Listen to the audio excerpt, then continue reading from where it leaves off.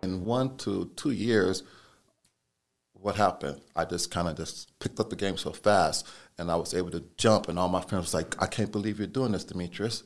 It was because of my ballet and tap that I took at a young age, and soccer. So, oh, you're going to cut me? Okay. After all that I've done over the last 2 years with basketball, so I went to JV. I put on a monster show. I was so angry for being cut. I put on a monster show. Right after that tournament, coach moved me up to varsity. I realized quickly to get with the natives, get with the people. So I immersed myself with the locals, and I made time go by faster. It built my fan base. All those locals used to come to the games with their drums. South America, their music is first. And support me.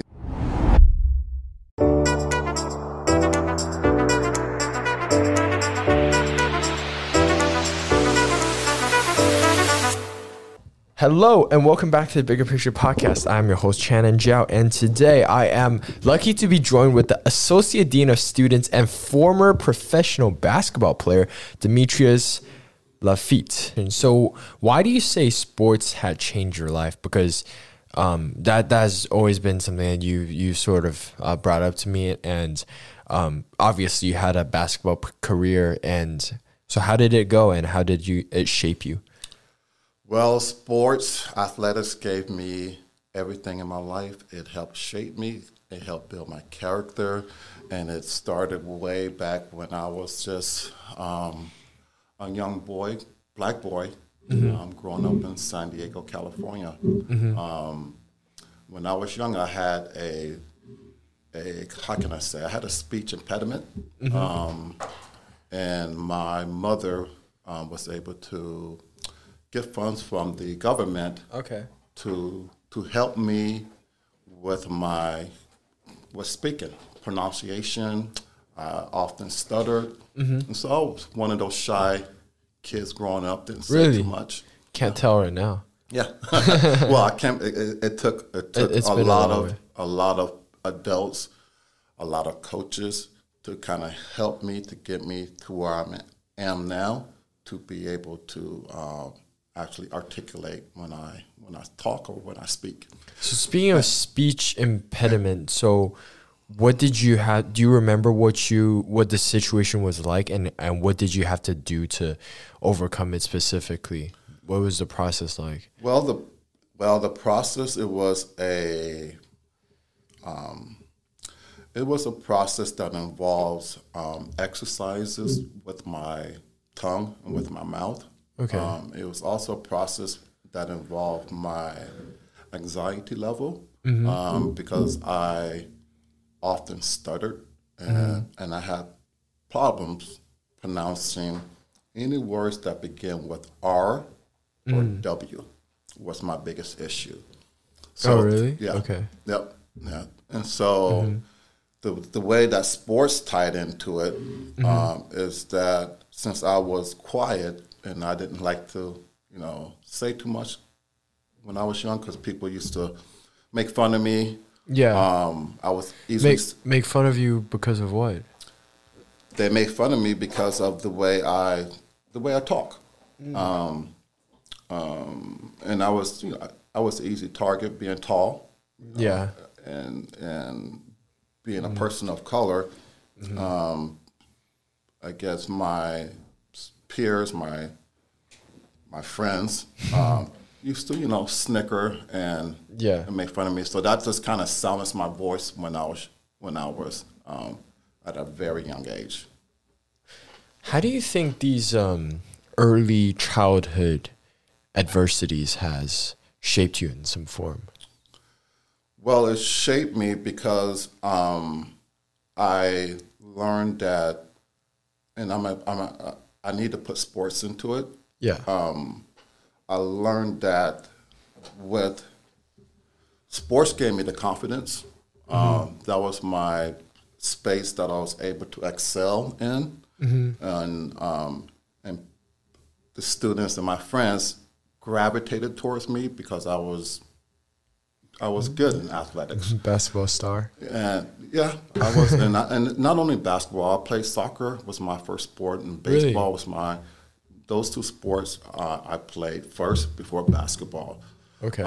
So out on those athletic fields, I was able to express myself, and it gave me confidence. And and my coaches made me almost forced me to be a leader on the fields, and that because of your physical stature, or also because of your ability and everything. I think mostly because of my ability of what I was able to do on those athletic forums. Okay. And in turn, Channin, that gave me confidence and allowed me to be more of a risk taker, in classrooms and as far as when I teach, as far as engaging locally in the classrooms. And it really took a long time because I really didn't feel comfortable talking in like public speaking or even just in a classroom setting, maybe until I was my senior year or even college. So it's been a long journey. And with the professionals, my speech therapist, she and him really helped me with that, with certain exercises. So you had speech therapists that was with you all the way until college? All the way until my first year of high school. So, until high school. So I would say from the time I was 7 years old till like 15. And I can definitely relate to that, the confidence issue. Or, because growing up, I wasn't the most confident kid. I'll be scared to public speak. Right. And that's probably one of the things I afraid the most. I was most afraid. And, you know, the thought of just speaking in front of a crowd or just a mini crowd would terrify me. And I'm always sort of like a person that's sort of just like along, that sort of tags along, not really like a leader type person, until sort of I got better at sports and I got, you know, goalkeeper was my thing when I sort of built my way up, and I realized,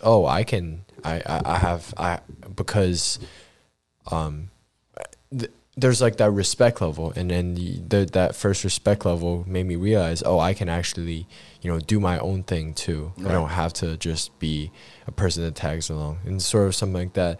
So speaking of basketball, because basketball is really the thing that has shaped you, what was your contact with basketball? How did you first get into basketball, and how did you sort of develop your career out of it? Right, good question. Well, it started back, I would say, 1978, 77, 78. And like I mentioned before, I did a lot of other sports before basketball. Yeah. And actually, honestly, ballet and tap was my first activity that my mom put us in. And then that parlayed into, you know, the team sports. But during recess, I went to a parochial school, Catholic school in San Diego, and I bought a pair. Well, I didn't. My mom bought a pair of these Converse. They were called Dr. J's, and and they were big. They were size 14. At that time, I wore a size 12, so I stuffed them with newspaper so that I can put my foot in these shoes. And during recess, kids would play, you know, all the different sports, and one of my friends, my classmates, came over and said, "Hey, why don't you just try to play basketball? I see you have your Dr. J's on." So what grade were you in? I was in 7th grade. 7th grade, and you're already wearing size 12 shoes? Yeah.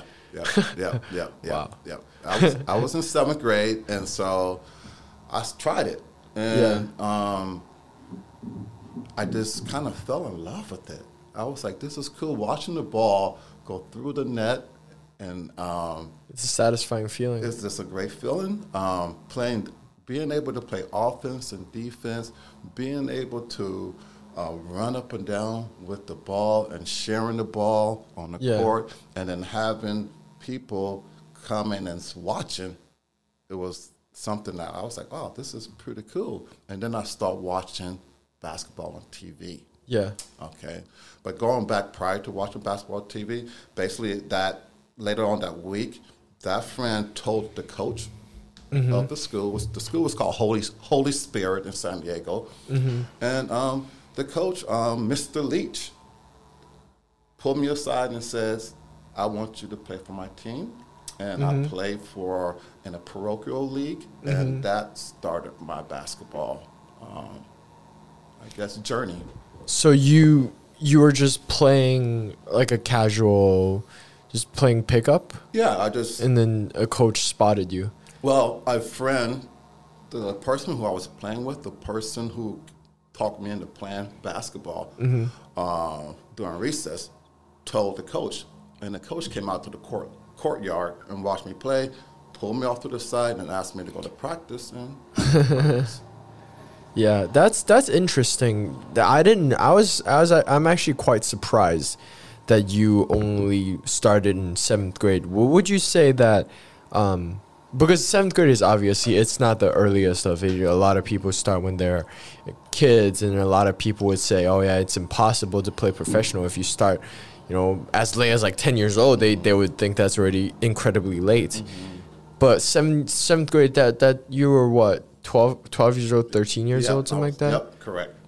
How did that play out for you? What do you think to contribute to your career? And what is your perception on lateness and playing professional sports? I think my mom had a lot to do with that. I was the oldest child. Okay. And there were often times that I had to be the man of the house. Right. And so after my baseball practice or after a soccer practice, I went straight home. And inside of my household, it was up to me to make sure that I took care of my 4 brothers. So we were, a sports family, athletic family, because my mom coached me. She was my first coach. Okay. And basketball was never something that was brought up. And it was fun. It's funny that you asked that question because my father played college basketball, but my father was not part of my life. And so really? Okay. Yeah, and I don't know to this day why my mom didn't introduce me to basketball. I never asked. It's something that just kind of came organically when his name is Mark Carter, when Mark asked me to play. And I just kind of fell in love with it. And then, so your mom knew how to coach basketball all this time? Well, yeah. And just never introduced basketball to you until 7th grade? Yeah, well, she didn't introduce it to me. We never had basketballs in the house. We never... Interesting. The basketball word, that sporting theme, was never brought up in our household. It was dancing, and playing soccer was big. Yeah. And did you grow up in Italy? Nope. How can I say this? My mother was also an international teacher, so I lived in several countries when I was younger. Okay. But I can say that from the age of 6, 7 to my college years, I spent in San Diego. San Diego. Mm-hmm. So San Diego is the place. That's interesting to hear. Do you think that it is because that maybe basketball reminded your mom of your father, that basketball was never sort of like a thing that was introduced to your household? Or I strongly feel that way. And they divorced when I was in diapers. Well, actually, I would say when I was about three years old. And maybe it could be she probably didn't want to have memories of anything that was negative in her life or their lives. Right. So, but China, don't get me wrong. Yeah. Once I started playing basketball, she was like my number one supporter. My number one supporter. She supported me financially. She drove me everywhere. I mean, she hardly ever missed a game unless she worked, because my mom worked 2 or 3 jobs, but she did her best to make it to all the games. Wow, that's nice. So speaking of, okay, so we are at 7th grade. What was the next step like? Was it challenging for you to sort of get to a club and then start training, or like they say, you're just natural at it. You just feel it the first day you step on the court. Right. Well, what had happened, honestly, so we moved.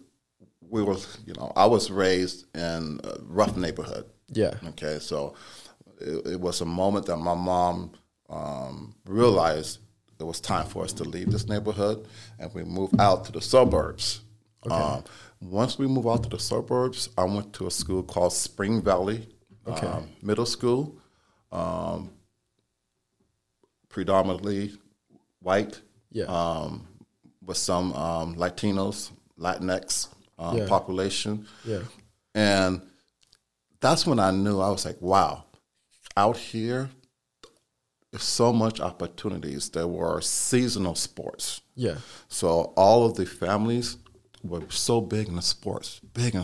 I mean, everything centered around their children and weekends and sports. Mm-hmm. So each and every morning, school started at, I believe, like at 8:15.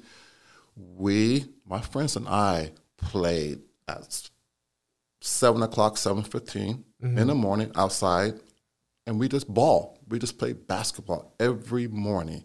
And I remember to this day, I used to go to the classroom full of sweat. Keep in mind, San Diego is 71, 72 degrees year-round, so there was no problem with us playing sports outside. That's perfect. So every day we played, it became to a point that students used to come to school early to watch these games. Really? And my brother, Barnabas, I call him Barney, is a year behind me. We're almost identical in looks. He started getting the fever. And so it's the start, and this town was called Spring Valley, and the basketball fever was just beginning. And so basketball wasn't a big deal back then? Well, in my neighborhood, my new neighborhood, Spring Valley, it was baseball, Pop Warner football. Basketball was big, but it wasn't the top two. And I think that Spring Valley and those neighborhoods, I call them my Sandlot friends. My Sandlot friends popularized basketball in the East. We call it the East County of San Diego. So you were part of the movement that got basketball to be popular. Now, Channin, I'm going to tell you something. Bill Walton is from the same neighborhood that I'm from. Oh, really? Okay. Well, let me reverse that. I'm from the same neighborhood as Bill Walton. But even back then, he went to he's from La Mesa, Spring Valley, and he went to Helix High School. But even when he played, he was the number 1 player in the country. Okay. Basketball was not really big because San Diego is not a big sports town.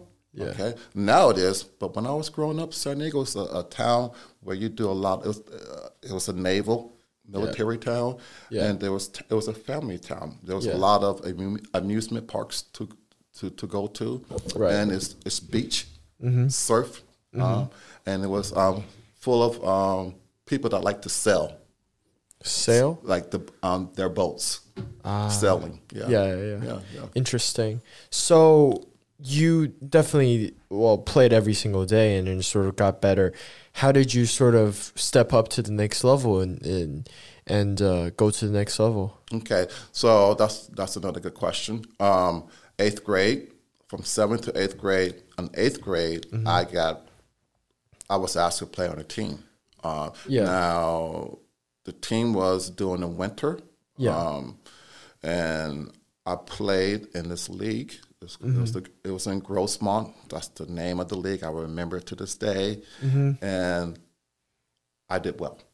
I performed well. We won the championship. And as an 8th grader, I was dunking the basketball. So the word got out that there's an 8th grader at Spring Valley Middle School that can dunk a basketball. And the coach came up to me and asked would I consider trying out for the San Diego All-Stars. Okay. How tall were you back then? Just quickly. I was, as an 8th grader, I was 6'3". Yeah. Wow. Yeah. That's incredible. And I'm 6'5" now, so I only grew 2 inches from 8th grade till now. I mean, to my senior year on my early college days. Yeah. So I went to try for this team, and it was when I walked into the gym, there were players that I'd never seen.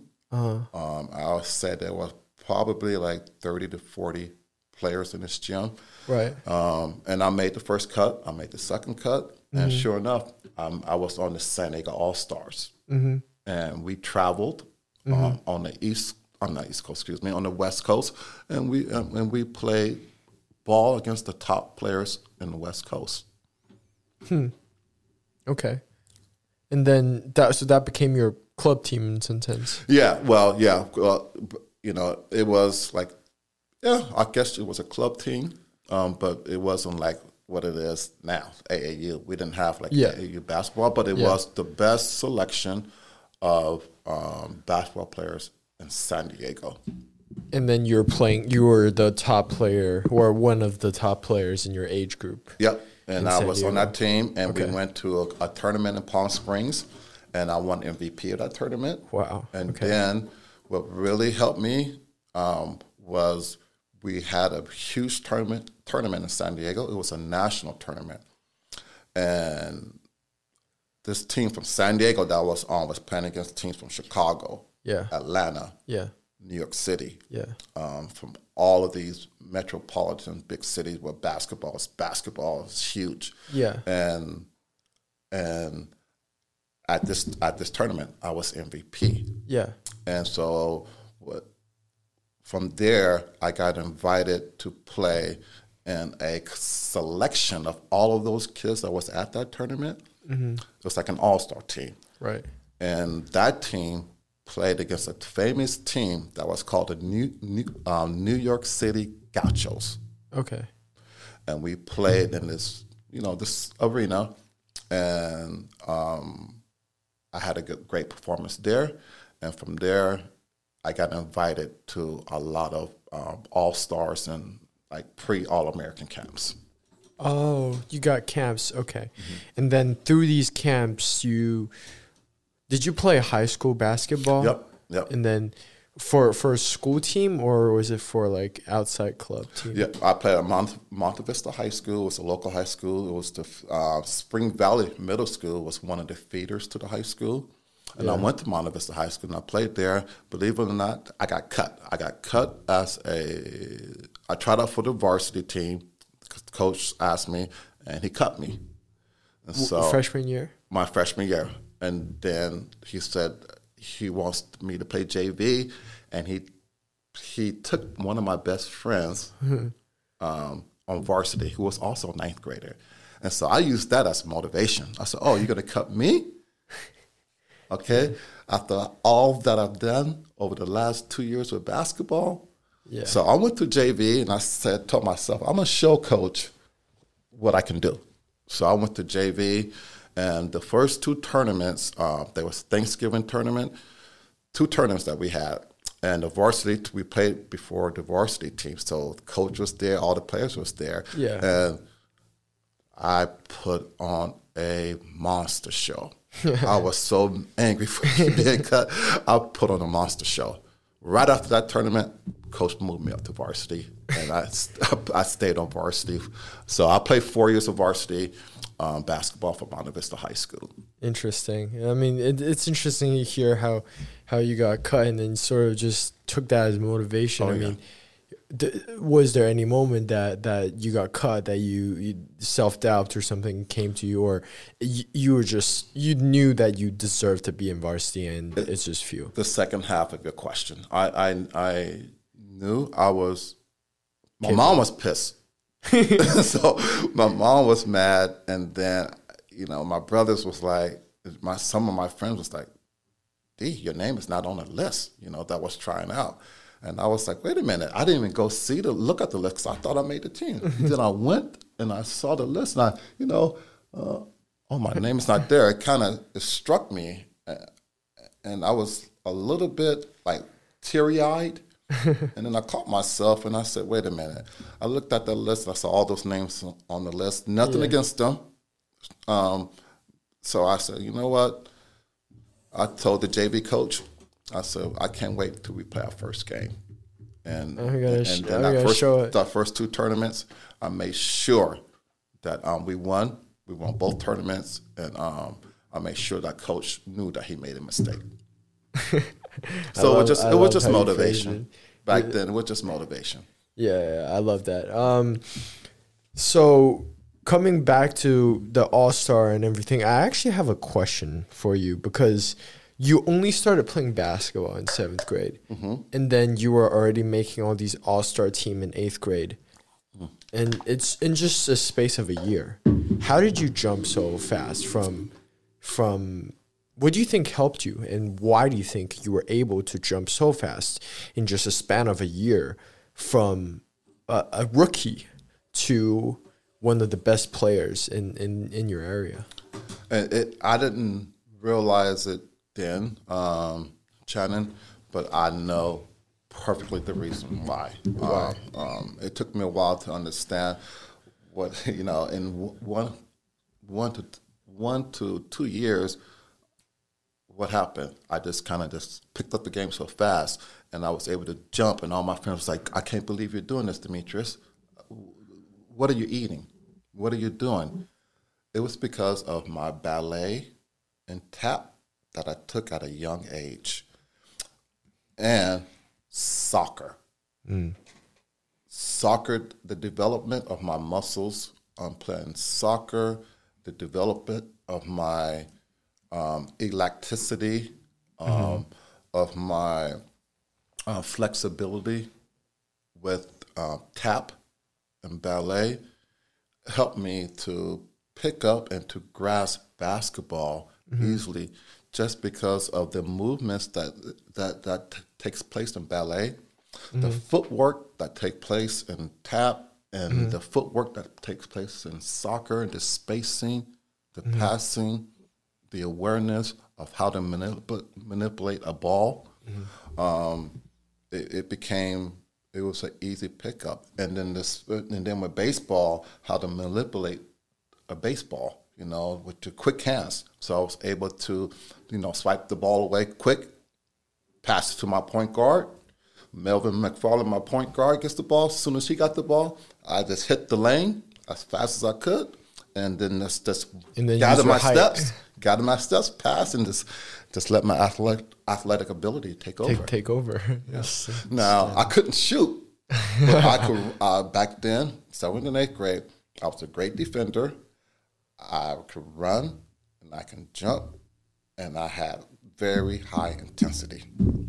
So your athleticism plus it's mostly just about athleticism at that point. Yeah. And so skill is something that sort of you developed along the lines later. Yeah, and that's why I think Coach probably cut me, because I couldn't really dribble the ball. Really? I couldn't really shoot the ball. Okay, so at the trials for varsity, I was just trying to block everyone's shot and just trying to dunk on people. And I'm just going to be honest, and I think Coach was like, he was like, wait a minute, you're not doing the fundamentals, so I'm going to put him down on JV so he could learn those skills. But when he saw how I impacted the game without really being taught the fundamentals yet, he decided to bring me up. And that's actually a very interesting point about or fundamentals. This got me thinking that maybe you don't need to be the best at everything. You just have to be exceptional at the few things that you can bring to the table. And for you, it is blocking, dunking, athleticism. Right. And then no one can do that. It's like, I think of Dennis Rodman, right, for that Chicago Bulls team. Right. He can't shoot. Right. he can't really like dribble, create plays, not really. Right. But he can win rebounds, and he can win damn rebounds, and he's the best person in the world to do it. Exactly. Just that one thing. Yep. Got him 3 championships. Exactly. Yeah, and I think that's very interesting to think about, that you sort of just honed in, like maybe even though you weren't that intentional, but that just it sort of just like happened, that you had all those athleticism, and that's very interesting to also hear. And for listeners, I don't know. I was actually just talking about this topic with Sam Cater yesterday. I don't know if you know him that well, but yes, I know Sam well, of course. And we were just talking about how well-roundedness is important, and this is interesting to think that intentionally and unintentionally, those things like that may seem so irrelevant, like ballet. Right. When athletes or when guys think of ballet, they repel, or that's like at least like the culture that you think that's like two opposite things, right? But then it connects, right? Absolutely. Sort of like the footwork, and that's actually, now that I think about it, I can also say that, and I can feel that a lot too, because I started soccer. I want to share because I feel a lot. I feel a lot of similar things to you. This is your podcast, okay? Go ahead and share. It's just I started my soccer journey and 13 years old, so I played before. I was never good. I was horrible at it. I played. I liked soccer, and my parents would watch soccer, but I was never good at it. I was playing right back at this team as a kid, and then my dad got so pissed after one practice because I was just not into the game. I was not running. I had a horrible touch. Can't really defend. Can't really attack. So he's like, you know what? I'm taking you out of soccer. You're quitting soccer. And he took me out of soccer, and then I just didn't play soccer for a long time. I played in primary school team like for 1 or 2 years, but that's it. And then I got to 13, and then my parents are like, they put me back to soccer. They're like, you need a sport, Channin. And I was like, oh, I don't know. And I did soccer, and then I was, again, one of the worst players because I was playing right back, right? And then, because like, I don't know. But then they put me at goalkeeper one day. And then just one day, and then because our goalkeeper was out, injured or something, and they're rotating keepers, and then it happened to be me. Because I did play goalkeeper once in primary school before, so I knew how to play it. But then I went and and then I still remember that practice. It's just like boom, boom, boom. And they're just shots upon shots. And I was just save upon save upon save. And everyone on the team was like, what is going on? There you go. And then after that practice, everyone was like, oh, we got to put him as a starter for us. I went from a B team bench player to like, and in the span of a year, I was like starting for the A team. On this team, Juventus Academy Shanghai. Oh. It's pretty cool. But that's my wife's team is Juventus. Juventus? She played professional there? Or? No. I mean, being from the northern part of Italy, she's a Juve fan. Forza Juve. Juventina. Yeah. And then I don't think I quite understood, because I just felt like, maybe that's just, maybe I'm just, I don't know, like why I got so good at it. But because to be fair, I didn't learn it. I never learned anything about goalkeeping. I never did anything about goalkeeping. My handling is crap. I can't kick a ball. I can't really do anything. But I played many sports. I played soccer. I played basketball. I played frisbee. I played baseball. I played like whatever sport you name it. I've probably played it. And then I've just done so many things, and I'm pretty athletic. So it's just like all these things, they actually can connect together. Right. And it's interesting to sort of think about how all these things can connect together. And I want to come back to your journey. And so what happened in college? So high school to college, what was that transition like? Were you like a top recruit by junior year or something? Or yeah, I would say by the landscape of recruiting is completely different now. To back then. So after playing for these, San Diego All-Stars, we played the Gauchos. I mentioned New York City Gauchos. Right.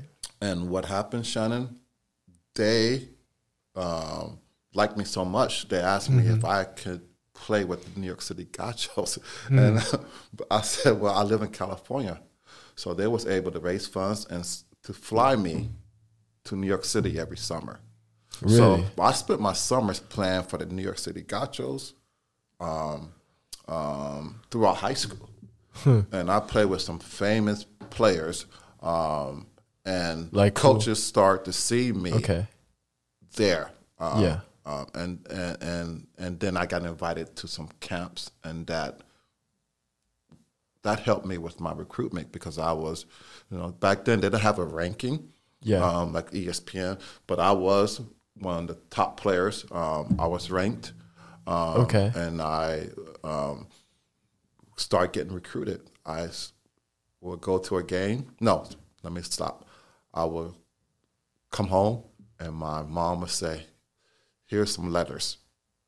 And I had letters from several schools. I mean, from the East Coast to the West Coast to the Midwest. And letters used to come to my coach. So I used to have shoe boxes of this letters. So my recruiting journey began when my 10th grade year. And coaches called the house, talked to my mom, talked to me, and then next thing I knew, I'd be playing a game, and as I warming up, we have, like Lute Olson, who was the coach at Arizona, the famous coach, Jerry Tarkania, who was the coach at UNLV. So many coaches used to come and watch me play, and that's how my recruitment started. And then I had several interests, and then I narrowed those. I probably had, I would say, maybe 15 scholarships. Wow. I could have had more if I paid attention to my academics. Yeah. This day, I'm just like, because I didn't take that as serious as I should have. But I did go back.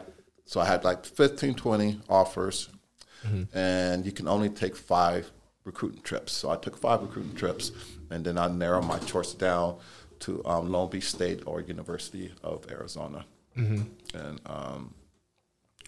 decided to go to Long Beach State.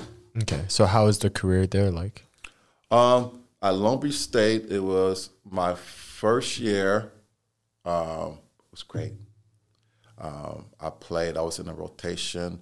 I made honorable mention freshman team. I won the coaches award.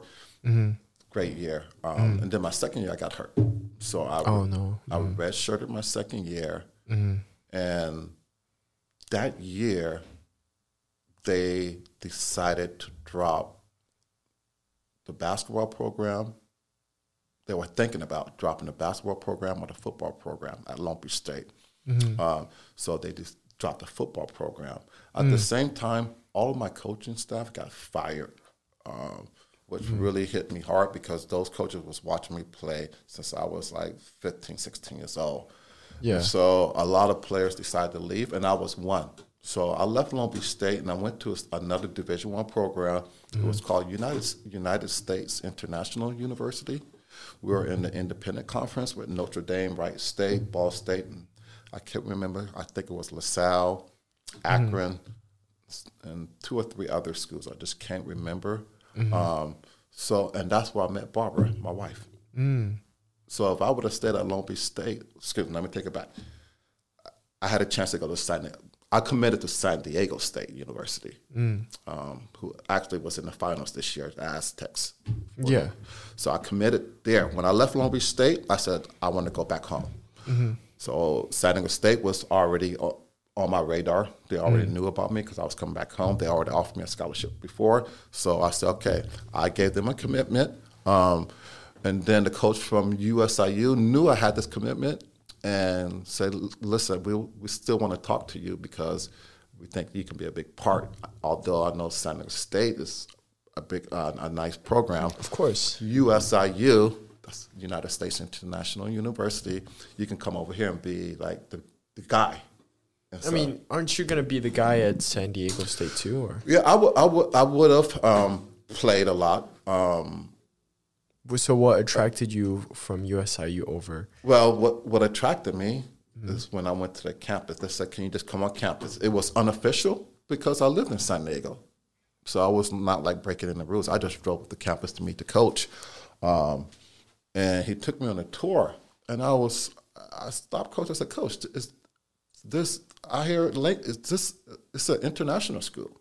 He goes, "Yeah, we have students from all over."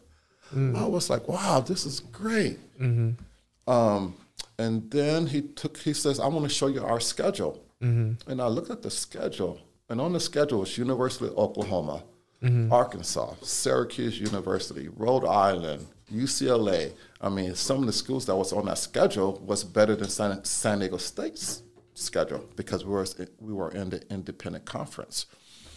So I went home and I thought about it, and once again, this was without any guidance from any adults, and I decided to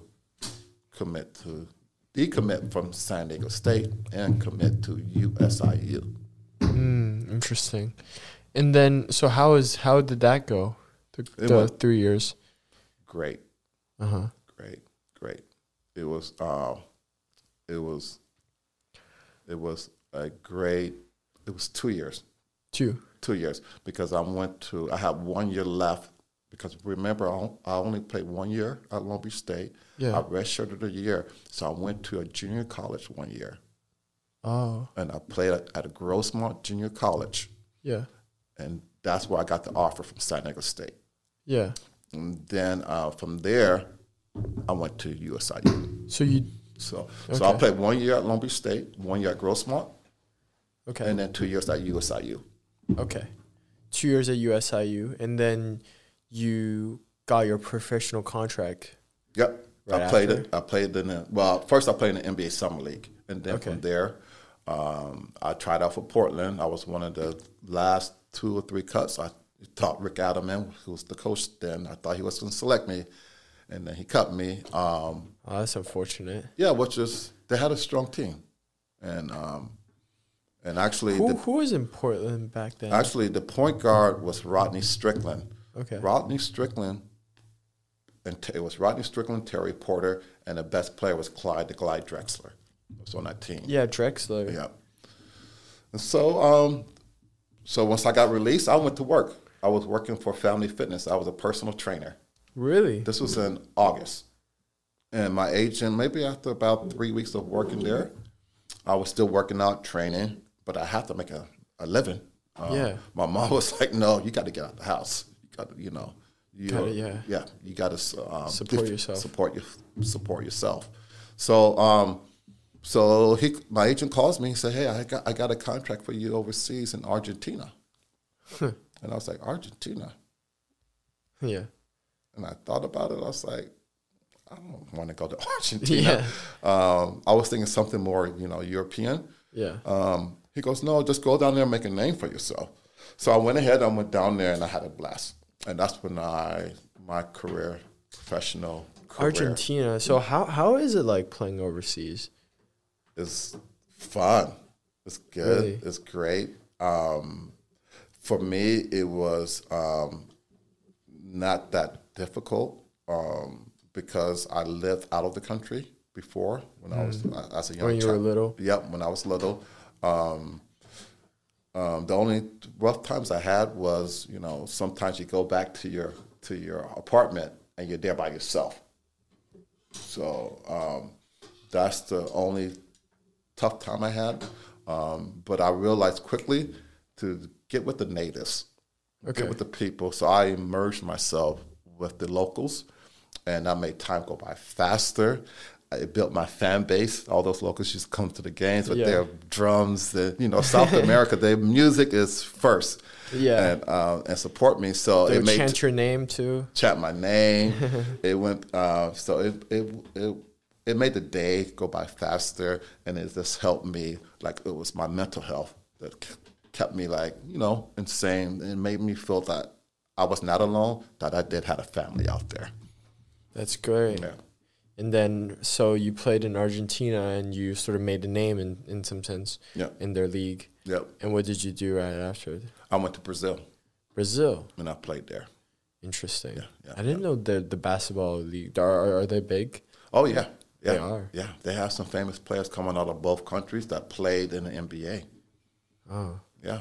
Because when I think of Argentina, Brazil, it's all soccer, you know? Yeah, of course. Oh, yeah. Of course. Yeah. Well, like overseas, so for example, Corinthians, you probably heard of that soccer team. Sao Paulo, Palmeiras, all those teams have basketball teams. Yeah. It's like Real Madrid, Barcelona, everyone has basketball teams. It's the same. Yeah. It's the same. So it was fun. I mean, the audience, the fans were, they were a lot passionate and crazy too. I mean, imagine playing and behind your bench, there's a chain link fence to prevent the fans from throwing stuff on you. Chain fence. Yeah. Wow. Or a mesh net behind me, behind the bench. So not every place, but some places. That doesn't even happen in the NBA. Yeah. They can get very crazy. Passionate. Yeah. I mean, I've seen videos of like European fans or like South American fans just putting flames and then just all the chants and everything. It's crazy. Yep. It's another level over there. So where'd you go from Brazil? From Brazil, I went to play in France. Okay. And then from France, I was signed a 2-year contract in Switzerland. Okay. And then after Switzerland, I went to Israel. Okay. Played there. Okay. And then I traveled to Costa Rica. Okay. Okay. And then I went back to Brazil. Okay. And then after Brazil, I went back over to Europe and played in Italy. Okay. And then I stopped. Stopped at Italy? Well, I went back down to South America. Okay. But I hurt my wrist, so I came home. And at that time, I bought a home. Yeah. And then I got engaged. Yeah. And then I stopped. I put a pause. Mm-hmm. And then after I had my children, we moved back to Italy. And at the age of 41, 42, I played in the Italian basketball 3rd division. Yeah. Yep. So first division, you've been playing first division for your entire career. Yeah. Well, there was 2 times I played 2nd division. Yeah. And one was in Switzerland for a great club, and a contract that I couldn't refuse. And I took them up. I regulated them to 1st division. Okay. And then in Argentina, my first contract was the 2nd division. Ah, interesting. Yeah. That's an interesting experience. But all other times, I was in the top. Yeah. Win any championship?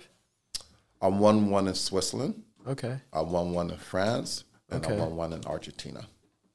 How did that feel? Good. So great. So gratifying. I'll tell you, those championships, I mean, European, South American, international basketball is so physical. Mm. I mean, so physical. And so by the time you won the championship, there's so much gratification, but at the same time, you're just so exhausted mentally and physically. But it was a great experience, and I'm developed and I maintain relationships with those coaches and players that I played with. Interesting. And here comes a question sort of about the journey, which is, how does it feel to play overseas? And the fact about playing overseas is there's not like a long-term contract, and you keep changing clubs and changing different countries. How is it like to adapt to different places all the time, and how is it to sort of just keep shifting clubs? Does it take a toll on you? Yes, it does. I mean, yes, it did. For me, after my 3rd or 4th move or transfer, I just accepted it. I accepted it. I said, this is something I want to do, and I can only do it for this much of my life here on this wonderful earth, that I learned to just live in the moment and embrace the opportunity of just playing basketball, because a lot of my friends where I grew up at was like in jail, was going through a lot personally, was struggling, and then I had some successful friends too. But where I came from, I was like, listen, I came a long ways, and this is something that I wanted to do. I wanted to be a professional basketball player. Yeah. And if it means to pack my bags up and go to another country for a better opportunity, then that's something that I embrace. And also, Channin, those 2 years at United States International University really kind of set me up. It really did, because having and traveling with those international students, my girlfriend was Italian, who was going back and forth, learning and listening and eating, listening to those languages, eating those different foods with different cultures, helped me to make those transitions into all these different cultures. Yeah. So that those 2 years at USIU really, those years set really you helped up. me. Yep. And here comes another sort of big question, which comes back to sort of the initial question. How do you think, how does sports change your life? So how do you think this experience of playing overseas and meeting all these cultures and playing in all these different places have shaped you and changed you? Well, it's done a lot. Yeah. Channin, it's done a lot, because the world's becoming smaller. It is becoming more of a melting pot, and me being able to play basketball, being able to get paid for doing that, being able to travel to those different countries has helped me to deal with all different type of extreme challenges with different cultures, helped me to be, how can I say, sensitive to cultural differences. And it really helped me to understand that there's more outside of America. This world has a lot to offer.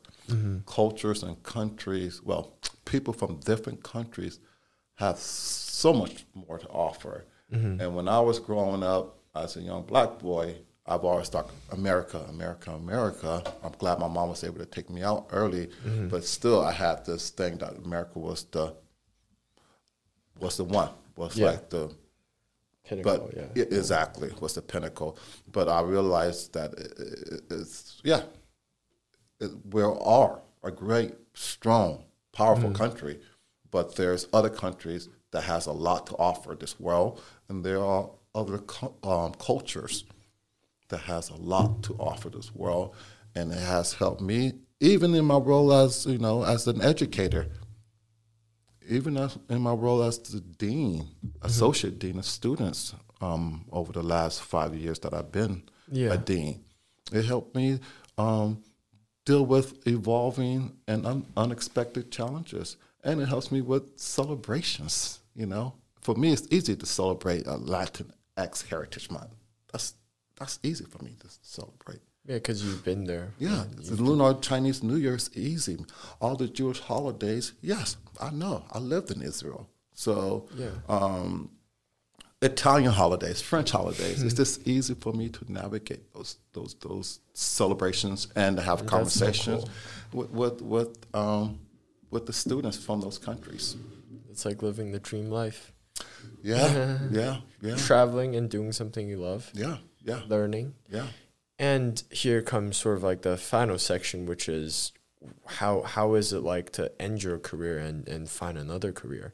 Because there's obviously like athlete retirement syndrome, which is like, people who retire and they don't know what to do and they get depressed, or, it's hard sometimes for athletes to sort of shift out because it's something that you've been doing in some sense for your entire life. Right. To find something else Right. other than basketball is could be your challenge. Right. So how did you shift out of it and end up as a dean?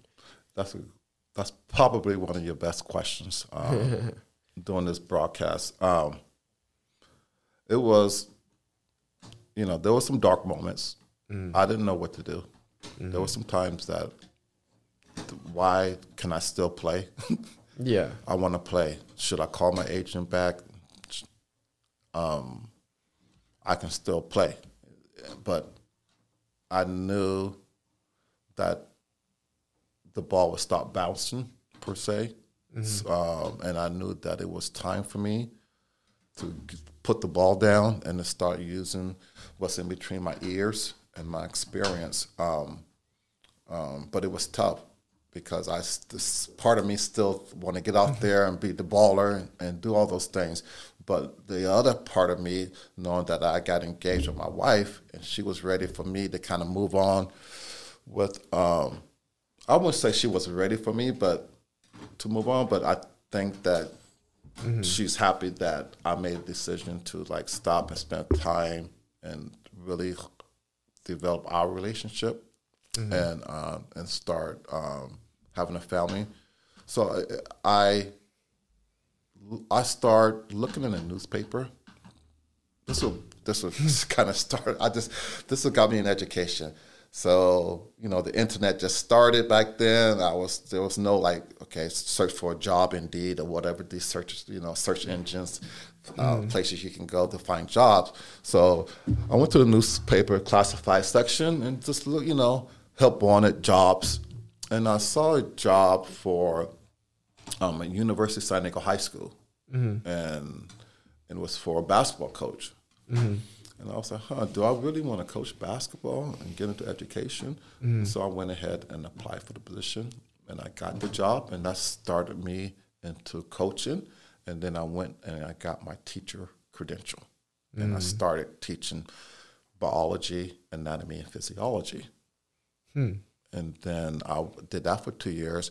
And then the coaching part, I told this story to Grace. So if Grace is listening to this, I believe I told it to Grace, that when I got hired as the basketball coach, I walked into the gym.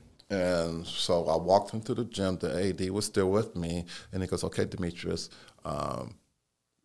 here's the gym, blah, blah, blah. Here's the balls, blah, blah, blah. Okay, cool. And I saw a group of girls in the gym. So I just said, "Okay, girls, it's time to go. It's time for me. I got practice." And then Dave, my AD, touched my shoulder and said, "This is your team." And I said, "Dave, I'm coaching girls?" He goes, "Yes." I was like, "Oh." So my first experience was coaching girls sports. Yeah. And I tell you, without coaching girls sports, I probably would not have been successful as a coach. Really? They taught me so much. What do you mean? How? Because for me, girls and, my mom has taught me a lot. So I learned a lot of things in my life from females, from a female perspective. So, and when I learned real quickly that girls believe so much in teamwork. They are like a sponge. They will listen. They was listening to me. They listened to me. Girls care about the coach. The camaraderie that they bring to practice, the energy, the emotions that involves when you win and when you lose. They wear everything on their sleeves per se, and they're not. When you play basketball, I'm a big proponent of teamwork. Don't go one-on-one all the time. And that's one thing. If you watch the NCAA basketball, the women's this year, for me, that was more exciting than the men's. I mean, the girls, they play each other, and they cheer for each other. And that's something that really taught me how important sports is and how how much girls or people who identify as females benefits they can get from playing sports. And I think to this day, I'm a firm believer, females, girls, humans that identify themselves as a female, when they play sports, I'm not saying if you don't do this, so don't get it twisted. They make the best leaders. I mean, all the top female leaders, I would say 90%, at least 85 to 90% of female leaders have a sporting background. And would you say that the same for guys or not really? I would say the same for guys too, but the self-confidence that you gain from playing sports, and the reason why is because I'm focusing on females, because there's never been a tension with females. Females has always been like put down as far as leadership positions in this world, especially in the States. And so when you play sports as a lady, as a person who identifies as a female, it gives you that how to handle adversity, how self-confidence, leadership, all those things, communication, collaboration, all those things that can really kind of set the table for ladies to have prominent roles. More so today, because the opportunities, the window has opened up for females than when I was young. So when I started playing, the girls who I coach right now, I would say, Facebook opened up. Now they search me out. I would say almost, I would say at least 75% of them have great positions. And they always tell me, Coach, without me playing basketball, without you being my coach, I would have never been in this position. Wow. So boys, they Facebook me, hey, what's up, coach? This is that, but they don't really talk to me about their lives. So I really and we went to 4 championships in a row. Those girls, those 5 years I coached girls, 4 of those years we went all the way to the championships, winning 2 of them. That's crazy. So I have to say, they taught me a lot. Without that, I don't know where my coaching journey would have ended up. I just don't know where. Sort of to sum it up, what do you think the biggest lessons are? What do you think are the biggest lessons that sports has taught you? If you can quantify and summarize it up.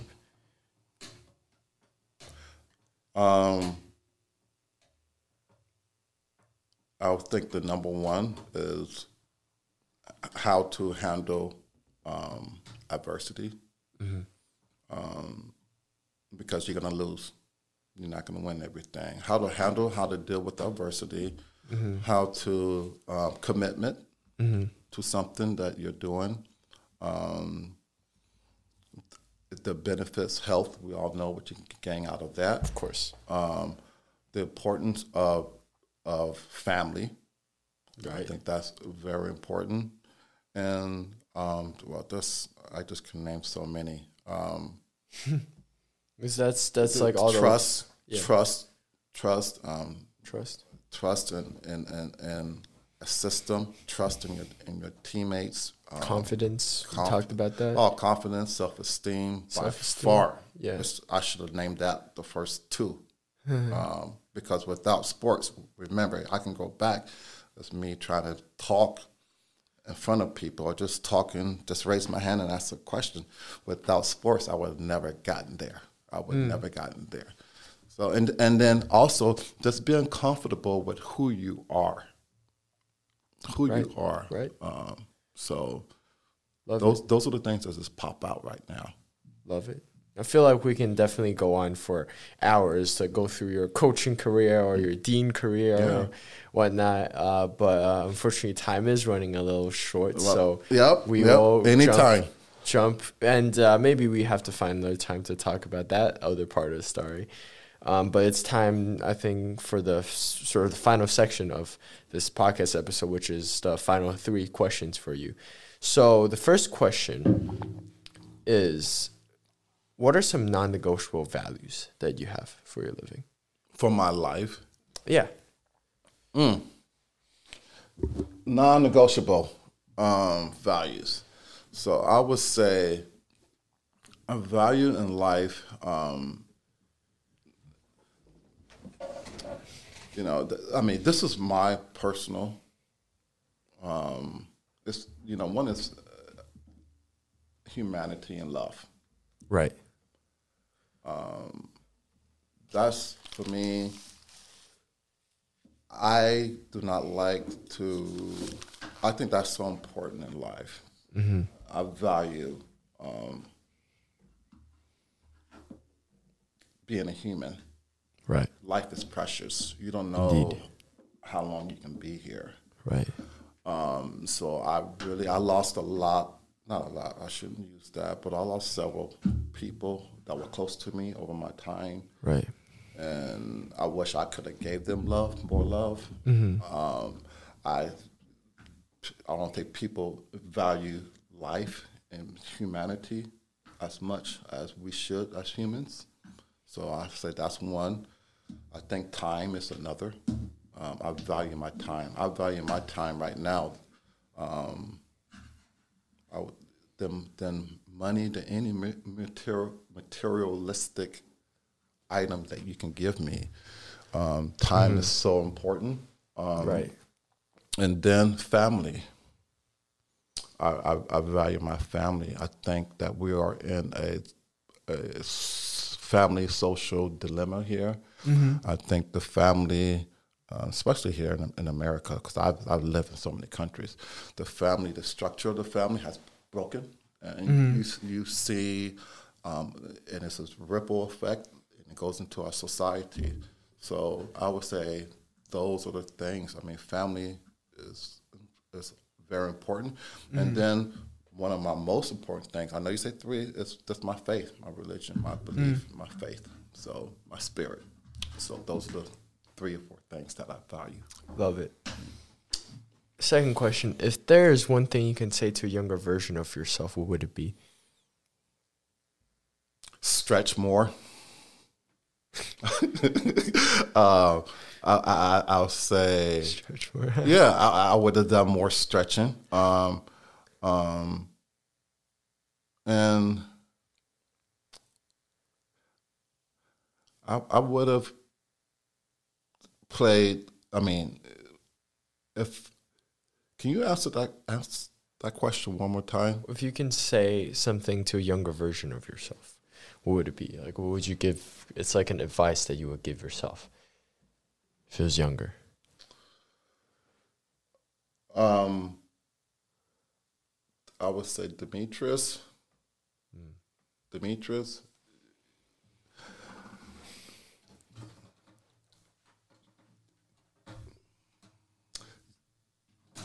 you should have been more of you should have had more confidence in myself. If I had to tell myself, a younger version of me, you should have confidence in yourself. I should have believed in myself and have more self-esteem as a young age. I think that when I was young, I didn't have that, and there was factors that played a role in that. And speak up. I should have spoke up more when I was young. So those are the 2 things. I think they go hand in hand too. Just the courage. I have more courage if I was a younger person. Yeah. Well, that's what I would say to myself. Love it. Last question for you. What do you think is your unique contribution to the bigger picture of the world, and what would you want to be remembered as?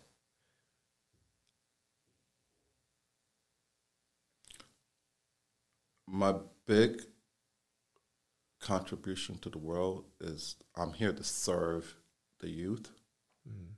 I think that's something that I like to do. I think it comes easy for me. That's what I'm here for. That's what I feel comfortable doing, is working with young adults and young adolescents and young youth. I've been doing that since I was 12 years old. So my contribution would be to continue, I call it serving, serving the youth.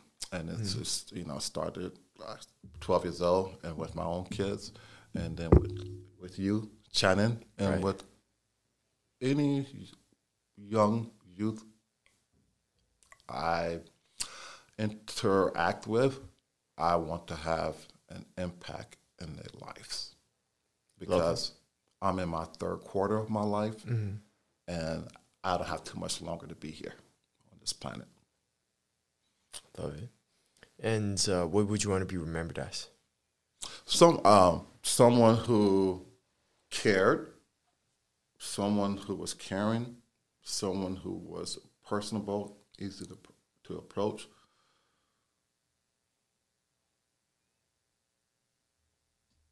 Someone who was honest, and someone who would like to have fun. Of like course. to have fun. Of course. Demetrius, I want to be a person that no matter what's going on, I can have my personal issues going on like we all do. But the bottom line is that I'm go back to being, this life is precious. You got to have fun in life. Yeah. Even when there's all of this stuff going on. So. Love it. This has been, what a wonderful journey with you today. It has been very fortunate for me to hear your journey. Your story is incredible, and I relate so much with it. I mean, to think that you only started at 7th grade and played an incredible professional career. Yeah. And then won 3-4 championships across the world. Yeah. That's crazy. Yeah. And I don't think I only knew probably 1% of your story. Yeah. And it's great to hear this, and it is very inspiring. Right. Thank you for coming. Thank you for having me. I know it's been like a couple weeks or so, 3 weeks that you're trying to get me in here. Yeah, and I'm sorry, but it's all it's good. the end of the year, a lot of things going on. But I feel so much pleased that I'm here with Did you have a good time here today? Oh, I loved it. You loved it? I loved it. I didn't know this was even set up like this. This is great. Cool studio. This is great. Thank you for coming. For listeners, thank you all so much for listening, and I will see you in the next episode. Bye-bye.